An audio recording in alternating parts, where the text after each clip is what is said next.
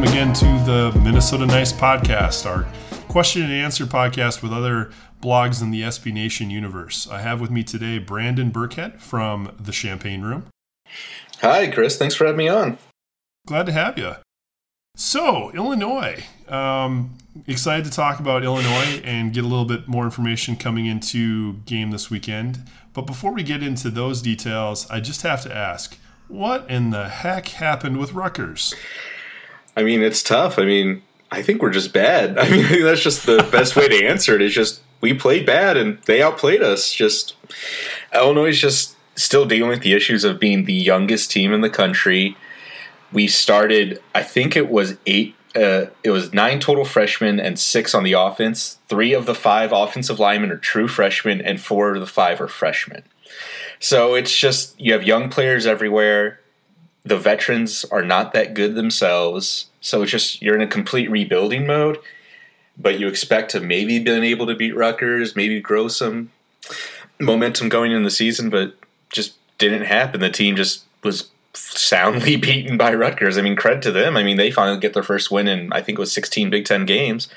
But yeah, there's really not much to say other than this team that's just constructed just isn't good enough to compete in the Big Ten right now.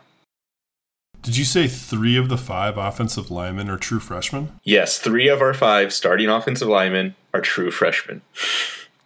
It's insane. Is that injury related, or are they just... They're just better. They're the best guys we have. Like Gabe Megason, who was a former 4-star recruit at guard. He was a big-time recruit under the Tim Beckman era, and he was supposed to take a big step forward this year, and he was outplayed by true freshmen that signed in February, just flat out beaten out for the job. And a lot of people are thinking that Lovie Smith is taking the idea that, hey, we're going to be bad, let's just play the freshmen, get them experience, which maybe that plays a role. But I think the larger role is just these are the best guys that they have to play, and they're going to play the best guys regardless of if they're freshmen or not. That's not ideal as an outcome. Nope. All right. Certainly not. Yeah, I don't have a lot to add to that one. There's really not much to add to it. It's just we're a young team playing young players. That's how it works. Do you feel like that's going to pay off next year and the years to come? Do you think there's enough patience in the fan base to allow it to pay off? Next year, maybe you could see a little bit of improvement, but I really don't think the team's going to be able to compete for maybe a bowl game or those sort of things. Maybe in year 3 or 4 of the freshmen's class, maybe they can help that pay off and they'll be one of the most experienced teams. But there's still certain key areas where Illinois is still under-talented, where they're not really using freshmen as much, where it's kind of concerning. And plus, I think people have this myth in their head that just if you keep playing guys that are young, they're automatically going to get better and better and better. And sometimes it just doesn't happen. They are what they are, and they continue to play at that level. So you have to wait and see how Lovie Smith can develop the players. He in the NFL, he was known for taking some lesser-known players and turning them into stars, but college is a little bit of a different game. Do you think Illinois, the fans have the patience to work with that? I know it's a frustrating situation because I think Illinois and Minnesota are very similar in the sense that both fan bases have had to go through a number of rebuilds in a row. And, speaking from a Minnesota perspective, I know how frustrating that can be. Yeah, it's one of those things where it's like, yes, the team, the players, and the fans just want the team to be mediocre. We just want to have a product that's entertaining enough to watch each week that doesn't make us feel sad all the time. But it's just, quite frankly, you can bring in Urban Meyer or Nick Saban and the team's going to be awful. It's just the situation you're in, whether or not you're going to have the patience personally yourself to watch through it. And I can't blame you if you don't. That's just the situation it is. The team is a few years away. We were told when Tim Beckman came in, we have a 3 to 4 year plan. That doesn't work. So now it's we have another 3 to 4 year plan. And it just, after a while, it's just, when's it ever going to work out? But you just have to trust that it will sometimes, because it doesn't just, I know Tom Herman got a lot of a lot of hate for this, but there's just no magic fairy dust or pixie dust to spread on the team and make it good. So whether or not you personally can have the patience, it's just the situation it is. Try to help me understand one thing from the Rutgers game. There was a punt return, I believe, where oh, gosh. I'm unclear. I saw the video of it, but it was never clear to me exactly what happened. And I'm hoping somewhere in a post-game press conference or, through the beat writers this week, who was that and what in the world were they thinking? So that was Carmoni Green, who's a true freshman. He started playing for Mike Dudek, who picked up a little bit of a knock in the game, so he had to return that certain punt. And I just don't think there's an explanation. I don't think really any of the beat writers or anyone really asked him this directly in the press conference, but he made a tragic mistake, and there's just no explanation for it. He was put in a situation that maybe he didn't have the most experience in and maybe shouldn't have been put in that situation, but there's no explanation for. So what happened for fans who didn't see it is the punter on Rutgers punted the ball. It hits around the 10-yard line. Carmoni Green is nowhere near it, is letting it bounce, probably like he should. And then the ball, it's not bouncing towards the end zone. It's bouncing just around. Rutgers is about to recover it. And for some reason, Carmoni Green, who was about 5 yards away from the ball, dives towards the football for some unknown reason, touches it, and Rutgers then recovers it. And there's just no explanation for why that happened other than Carmoni Green's a freshman and made a boneheaded mistake. And he was taken out of the punt return duties for the rest of the game. But I think that was just like a perfect explanation of this team just doesn't know what they're doing right now. If there was one gift to encapsulate everything that was the Rutgers game, that would be it right there. Yeah. So Mike Dudek got banged up. Certainly he would be a key player for Illinois when facing Minnesota if Illinois is going to look to pull off a win. Is he out this week, or is it kind of an unknown right now? So right now it's a bit of an unknown because Lovie Smith is very secretive with injuries and will just be very, very secretive towards the media for some reason. I think he could still play. It didn't seem to be too serious of an injury. But even if he's able to play, Mike Dudek, unfortunately, has not really had the best season for Illinois. Part of it is just the bad quarterback play has been hard to get the ball to receivers. But I think part of it, too, is just he's coming off 2 straight ACL surgeries. And I think a lot of people had too high of expectations of how well he could play after taking 2 full years off of rehab.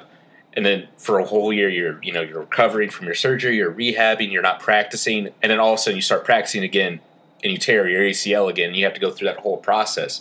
So 2 years of not really going through the training camps, practice, or any of that, to just expect him to go back to his amazing freshman self maybe was a little too much of a high expectation. But I think he can still come back into the game and still be productive. He still has some of the speed and quickness that he's shown, but just right now hasn't been able to gel in with the team just yet. I know another player that's been banged up, Mike Epstein. Is he a true freshman? Yep, true freshman. True freshman running back. He's been Thomas Aquinas. Yeah, he's been huge for you guys. Again, is that a situation where Lovey's keeping it close and you don't know for sure where he's at? Mike Epstein has been ruled out for the season with an injury. All we know is that he was in a walking boot and crutches on the game Saturday, and they're calling it a foot injury. So it's probably more of an ankle, some sort of tear in the ligaments there or something. I don't know because Lovie Smith just said he's out for the season and provided no further details, which it's unfortunate because Mike Epstein was averaging 6.1 yards a carry, was a really promising freshman, but now after only 5 games, his freshman season's over. And you lose the redshirt year, of course. It's too late to medical redshirt him. But hopefully he's able to bounce back quickly from the injury and come back. Running backs generally can be a little bit easier to ease it back into the offense, not needing as much practice time. But hopefully he can heal back up and be a key part of the Illinois offense for the next few years. What's the thought on his backups? Do you have a strong backup waiting in the wings? Ravon Bonner, who's another true freshman, has been getting most of the carries. But he doesn't average too many yards per carry, but part of that could be the struggles of the offensive line. But he is much more of a powerful runner than Epstein is. Behind him, furthermore, you have Reggie Corbin, who is much more of a quick, faster back. Can average more yards per carry, but Lovie Smith did not give him as many carries as needed. But what's interesting is you have Kendrick Foster, who's an Illinois senior. He was the best Illinois offensive player last season. And he was overpassed by 2 true freshmen just overnight. And it's kind of concerning of Kendrick Foster was one of the better running backs in the Big Ten last year, and then all of a sudden, just nothing? Like, what happened there? So there's options at running back, but the problem is if you don't have a great run-blocking offensive line, does it really matter who's going to be lined up behind it running back? I feel your pain. Minnesota fans, we know all about the issue of having good running backs with less than amazing offensive line blocking, and what that means. Mm-hmm. It's not fun. It's annoying, actually, quite annoying. Who else would you call out for Gopher fans to watch out for? I was reading this week on the Champaign Room that you might be going to a true freshman at quarterback. So right now, Jeff George Jr. is our starting quarterback. He took over for Chase Crouch after the first few games this year. So Jeff George Jr., of course, is the son of Illinois great, I guess you might call it. He did lead us to 2 bowl games, so that's pretty great for Illinois. Jeff George Sr., who was also drafted first overall in the NFL before he famously flared out in the NFL. But so Jeff George Jr., he's going to be the starting quarterback, but there has been calls just because of how the team's not been as successful as we'd like to have freshman Cam Thomas come in and play. He's a 3-star freshman dual threat from Illinois, and the team just doesn't seem interested in playing Cam Thomas. When Lovie Smith was asked in the press conference directly, like, will Cam Thomas play this year? He just responded, we're playing the right guys out there. We need to win. So there's a whole question of, are they just trying to save Cam Thomas's red shirt? Or is he just not good enough right now to play? And it could be both of those things. But I think if we keep seeing Jeff George Jr. making some more turnovers and mistakes, it's just going to become more and more obvious that you need to maybe give Cam Thomas some reps. But we'll see what happens with that. Who else would you call out for the Gopher fans to watch when it comes to the offense? Ricky Smalling is right now, just because of Dudek's struggles that we talked about earlier, I think Ricky Smalling, who's another true freshman, might be our best wide receiver. And he had his best game of the year last week. He had 5 catches for 111 yards and a touchdown. And he's averaging 19.1 yards per catch. So he's a real good deep threat. He's shown a great ability as a smaller wide receiver to catch the ball in traffic and really be a tough guy. And I think he's really starting to get a more grasp of the offense and has really been Illinois' most dangerous playmaker these last few weeks. And then on the offense, Malik Turner, who's a senior wide receiver, he's one of those guys that people always say, if he just puts it all together, he could be so great. But he's a senior now, so I don't know if he's ever going to put it all together. But he's still a taller wide receiver who can be a deep threat and make some plays. And other than that, I mean, we've mentioned the running backs, but it's just, unless the offensive line can play solidly, a lot of those things just can't work as well as they could. Is Illinois pretty much hamstrung offensively if the running game gets shut down? Yeah, if the Illinois cannot run the ball, they've shown the ability to pass in garbage time, but of course, teams aren't being as aggressive. But if the running game doesn't work, the offense sort of doesn't work. But yeah, if the running game doesn't work, the offense kind of just doesn't work. Garrett McGee and Lovie Smith both want to build an offense built on power running the football. And if you can't power run the football, everything else kind of doesn't work off of that. And just with the quarterback struggles, Illinois is last in the conference in quarterback rating, or next to last time I checked. And if you don't have good enough quarterback play and you can't run the ball, you can't really score. Yeah, that does make it hard. Yeah. Defensively, what do you see? What's kind of the strength for Illinois' defense thus far in the Big Ten season? So Illinois' defensive numbers are actually pretty bad this year, but I think that the defense has actually shown a lot of promise in some areas. I think a lot of the young freshmen that they're playing have done some exciting things.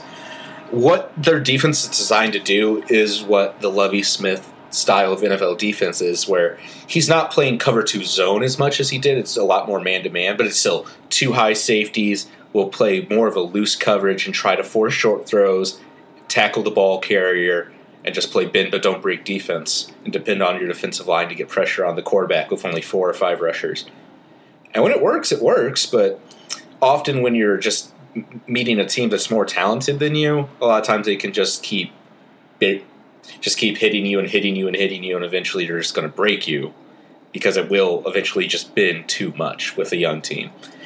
But, yeah, I mean, they've had linebacker was supposed to be our strength heading into the year, but Trey Watson has also just had a knee surgery, one of the defensive leaders at middle linebacker, and he's going to be out. He hasn't been ruled out for the year, but he'll be out for next game. And the Illinois linebackers, they started Jimmy Marchese at middle linebacker last week, who's a walk-on true freshman, and it just wasn't pretty.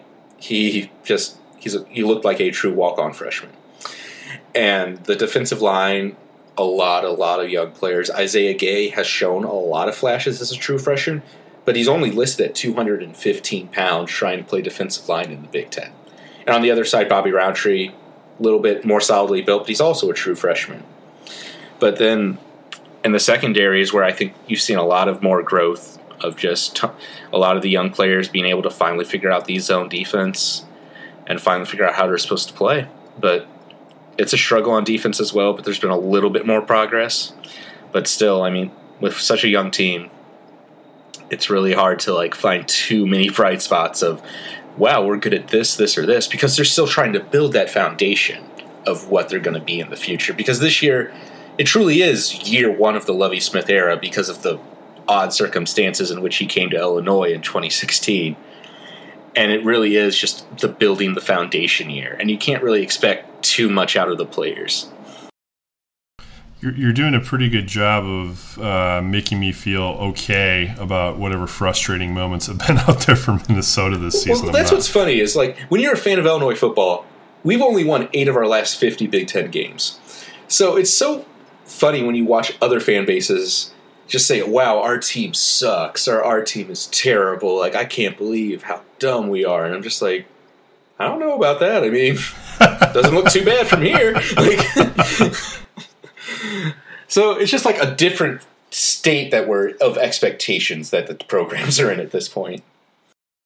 Well, kind of speaking to that, looking at the rest of the season, what would, in your mind, take this difficult year and make it a success? What would you need to see either in terms of development or wins and losses to feel like it's been a pretty successful year, all things considered?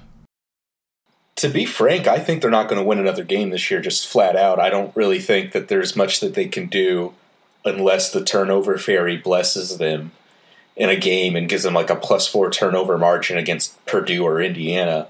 I really just don't see this team being able to pick up another win at this point. So with that being said, you really just have to focus on the development, and what you'd like to see is some more solidity out of the offensive line, better understanding of blocking assignments. You'd like to see the defense be a little bit more stout against the run and a little bit better at tackling. You'd like to see maybe some of the freshmen continue to impress and continue to show flashes of what they can be in the future. And you just want to continue to see baseline things from the team of, we know what we're doing, we look like we more have a plan, we're not getting as beat up just by teams that shouldn't be destroying us. So it's really tough to say, but it's really just you want to see a little bit more progress, but it's tough to measure what that progress can be. I'm voting for you beat Northwestern in a blizzard. That's what I'd like. Wouldn't be what I'd call the Northwestern game is always a funny game. It's one of those games that's always high scoring for some reason. It's kind of just a weird game every year. And yeah, I mean, their games, I'd take Northwestern in that game no matter what, but hey, pick up a few turnovers. Never know. Let's get weird. Yeah. You never know. Obviously, you're understandably pessimistic about the rest of the year. I'm pretty optimistic compared to some of our fans. Well, that's not good. Hey, whoever Brandon's referring to, stay away from the bleach, please. It'll. There's no need. There's no need.